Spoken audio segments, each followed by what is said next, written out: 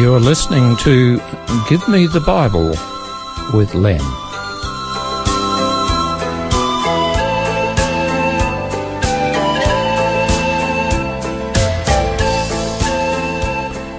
Today's program is entitled Wanted.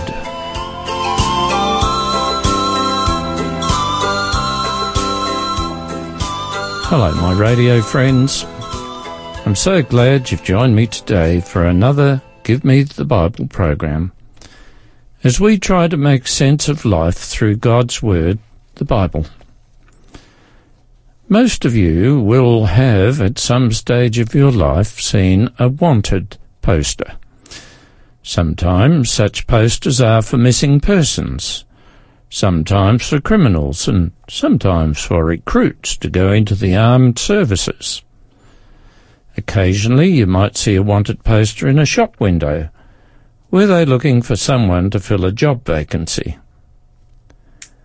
Probably the most well-known wanted poster of all time is of Uncle Sam, alias the United States government, beckoning to encourage young men to join the US Army.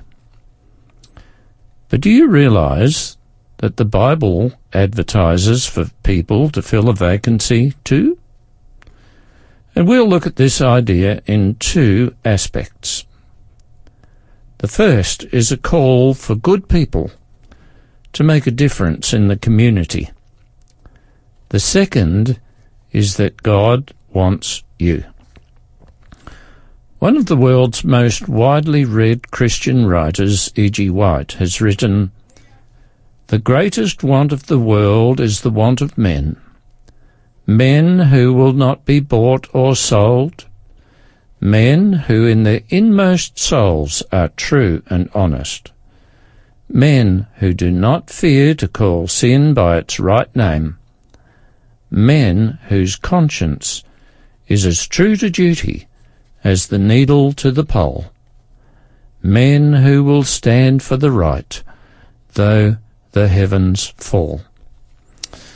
That call reminds me of the statement made by Jesus and is known as the Golden Rule. It's found in Matthew chapter 7, verse 12, where Jesus said, "So, in everything, do to others what you would have them do to you." People who treat others right are good people. They're people of integrity, people you would like to have living next door to you. They are the sort of people you'd like to have as your friends, your relatives, your employers, or employees. Can you imagine someone placing an advertisement for some new employee that goes something like this? Wanted, trustworthy, honest, reliable person. Someone who will do what is right at all costs. It would be interesting if anyone would respond to an ad like that. But these are the sort of people God wants as His people. People who can be relied upon. People who will not shirk their duty. People who, when placed in situations where they can get away with something, will instead do the right thing. Christians are to be those sorts of people. There are times when some so-called Christians have done wrong. The general community condemns them more harshly than when a non-Christian does precisely the same sort of thing. You see, Christians have high ideals to live up to. Coupled to the Golden Rule is this statement in 1 Corinthians 10:31. It says, "Whether therefore you eat or drink, or whatsoever you do, do all to the glory of God." It troubles me as I consider some who claim to be Christians. Yes, they're kind and helpful and nice to be with, but some of them have dulled their consciences by accepting only part of God's Word. I know I've said something about this on other programs, but many otherwise good and true people have not done their whole duty as it relates to their responsibility to God and His holy 10 Commandments. It seems to me that they've held back and not been totally honest with themselves or God. They say they love God, but deliberately avoid keeping the 4th commandment about the day of worship. To know what is right and to avoid doing it is as bad as deliberately sinning. There is a clear biblical definition of who God's true people are. It's found in Revelation 14, verse 12, where the Bible says about the saints, "Here are they who keep the commandments of God and have the faith of Jesus." In 1 Corinthians chapter 7 and verse 19, the Apostle Paul wrote, "Circumcision is nothing, and uncircumcision is nothing. Keeping God's commandments is what counts." What God wants and what the world needs is people who are true, people who wholeheartedly do what God has required. Those who do keep the commandments don't lie, they don't cheat, they don't covet, they don't steal. They honour their Lord and are respectful of their fellow man. Let me remind you again of that opening quote. "The greatest want of the world is the want of men, men who will not be bought or sold, men who in their inmost souls are true and honest, men who do not fear to call sin by its right name, men whose conscience is as true to duty as the needle to the pole, men who will stand for right though the heavens fall." Such a man was the Apostle Paul. He wrote, "I am not ashamed of the gospel, because it is the power of God for the salvation of everyone who believes." The world is badly in need of people who, like Paul, have no reason to be ashamed. They do what is right. They don't need to hide their skeletons in the cupboard. They do not compromise truth, and they do not twist God's word to suit themselves. My friends, I know some of you are aware of your own shortcomings and the fact that you've not yet come out and declared yourself as following all of God's word. Some of you have been holding back. Some of you know you should worship on the 7th day of the week, plus other things, to be in accordance with God's will. Isn't it about time you stopped avoiding your duty and come clean with God?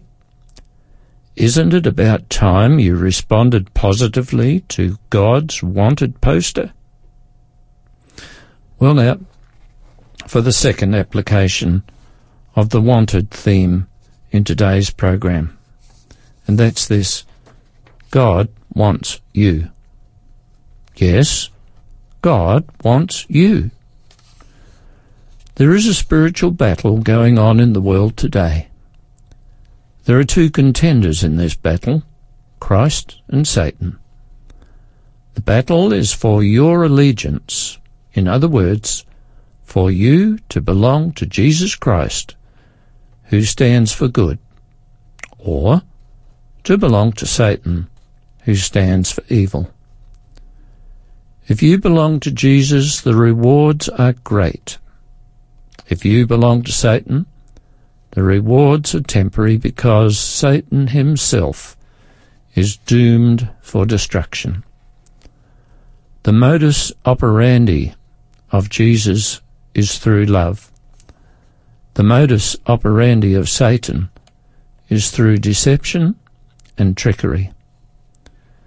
There are a number of parables in the Bible illustrating the kingdom of heaven. They're very special, but those parables are like exploring a multi-storied house. Level 1, the ground floor, is the basic floor. But as in the parables, there are higher levels of understanding. And I want to share these parables, a couple of these parables with you now, just after the break.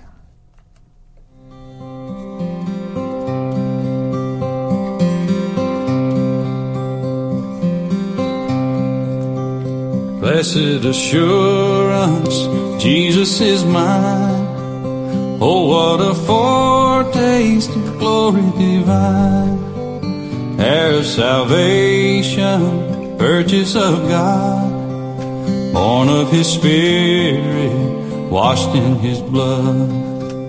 This is my story, this is my song, praising my Savior all the day long. This is my story, this is my song, praising my Savior all the day long.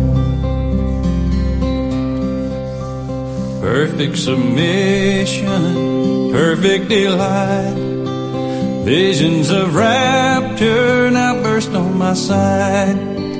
Angels descending, bring from above echoes of mercy, whispers of love. This is my story, this is my song, praising my Savior all the day long. This is my story, this is my song, praising my Savior all the day long. Praising my Savior all the day long.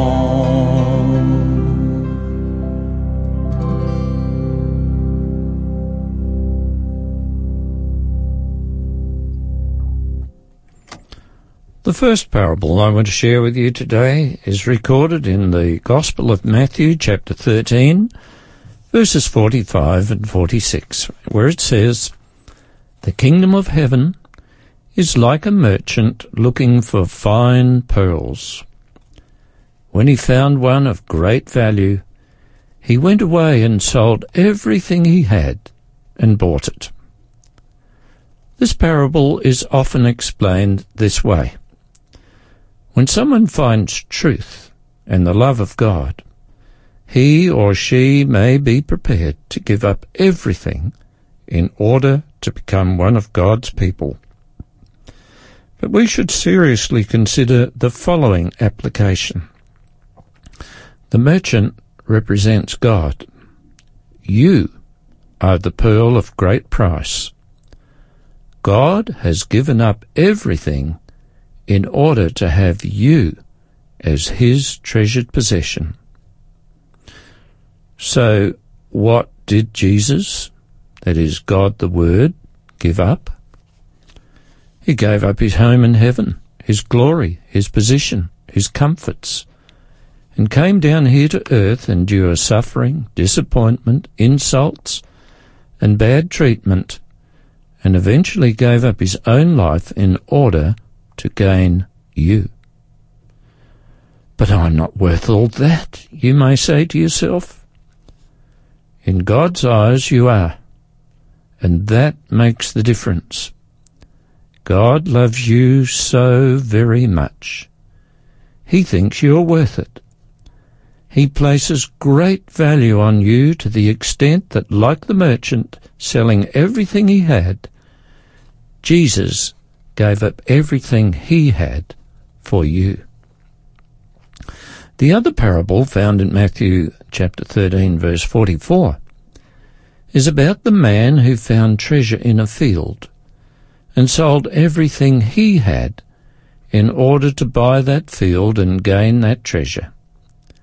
It says much the same thing as the parable of the precious pearl. God chooses you and wants you to belong to Him. In Jeremiah chapter 31 and verse 3, God has made a statement which still applies today. He said, I have loved you with an everlasting love. Therefore, with loving kindness, I have drawn you. You may have noticed that God does not force. He attracts. Our positive response to him comes when we appreciate what he has done for us, when we realize that he is a beautiful friend, and when we realize that he only wants to do good for us. 1 John chapter 4 verse 19 summarizes our response to God. It says, we love him because he first loved us. God doesn't need us. You see, he's God. Instead, he chooses us. He wants us. Usha Daya, a TV host now living and working in the United States, has made this insightful statement. Listen. She says, I would much rather be wanted than needed. I would much rather choose to be someone because they complement my life, rather than fill a void that needs to be healed in other ways. You see, God doesn't need you. He wants you. And if that were not so, why would he have sent Jesus on such a costly mission? When I think about this, I realize I am a privileged person to be wanted by the King of the universe. Now that's really something. There are plenty of illustrations in the Bible about God's efforts to seek out those who are true in heart, who choose to belong to him. There's the parable of the lost coin. There's the parable of the prodigal son. There's the illustration about the lost sheep, and so on. But today I want to share with you another parable told by Jesus to illustrate God's efforts in drawing lost sinners to himself. The story is found in the Gospel of Luke, chapter 14, verses 16 to 24. Again, the parable has different levels of understanding. Jesus said, one day a certain rich man made a great feast, to which he invited his neighbours and friends. When things were ready, he sent his servants out to tell those who had been invited to come now, because everything was ready for the celebration. But all those who had been invited started making up excuses, because they didn't want to stop what they were doing to come. One of them said, I just bought a piece of property and need to take another look at it. Please excuse me.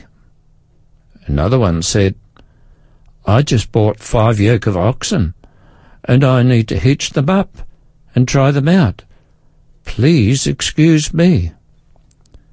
And still another said, I just got married, so I can't come today. I'm sure you understand. Please excuse me. So the servants came back and told their master what his neighbours and friends had said.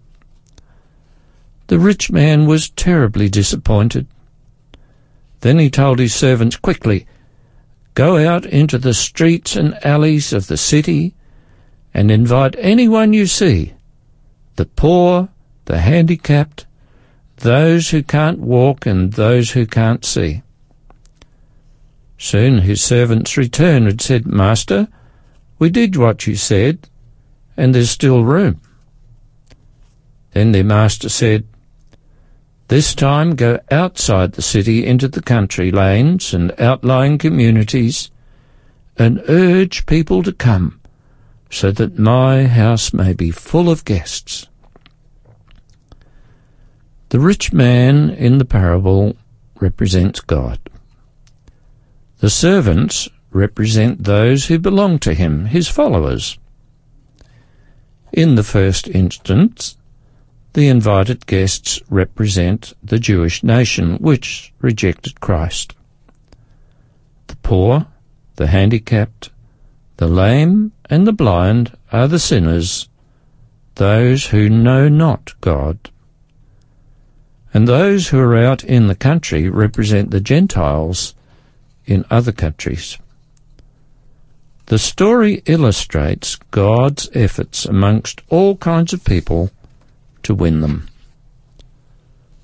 Some of Jesus' last words said to his disciples just before he went back to heaven were, "You shall be witnesses to me in Jerusalem and in all Judea and Samaria and to the ends of the earth."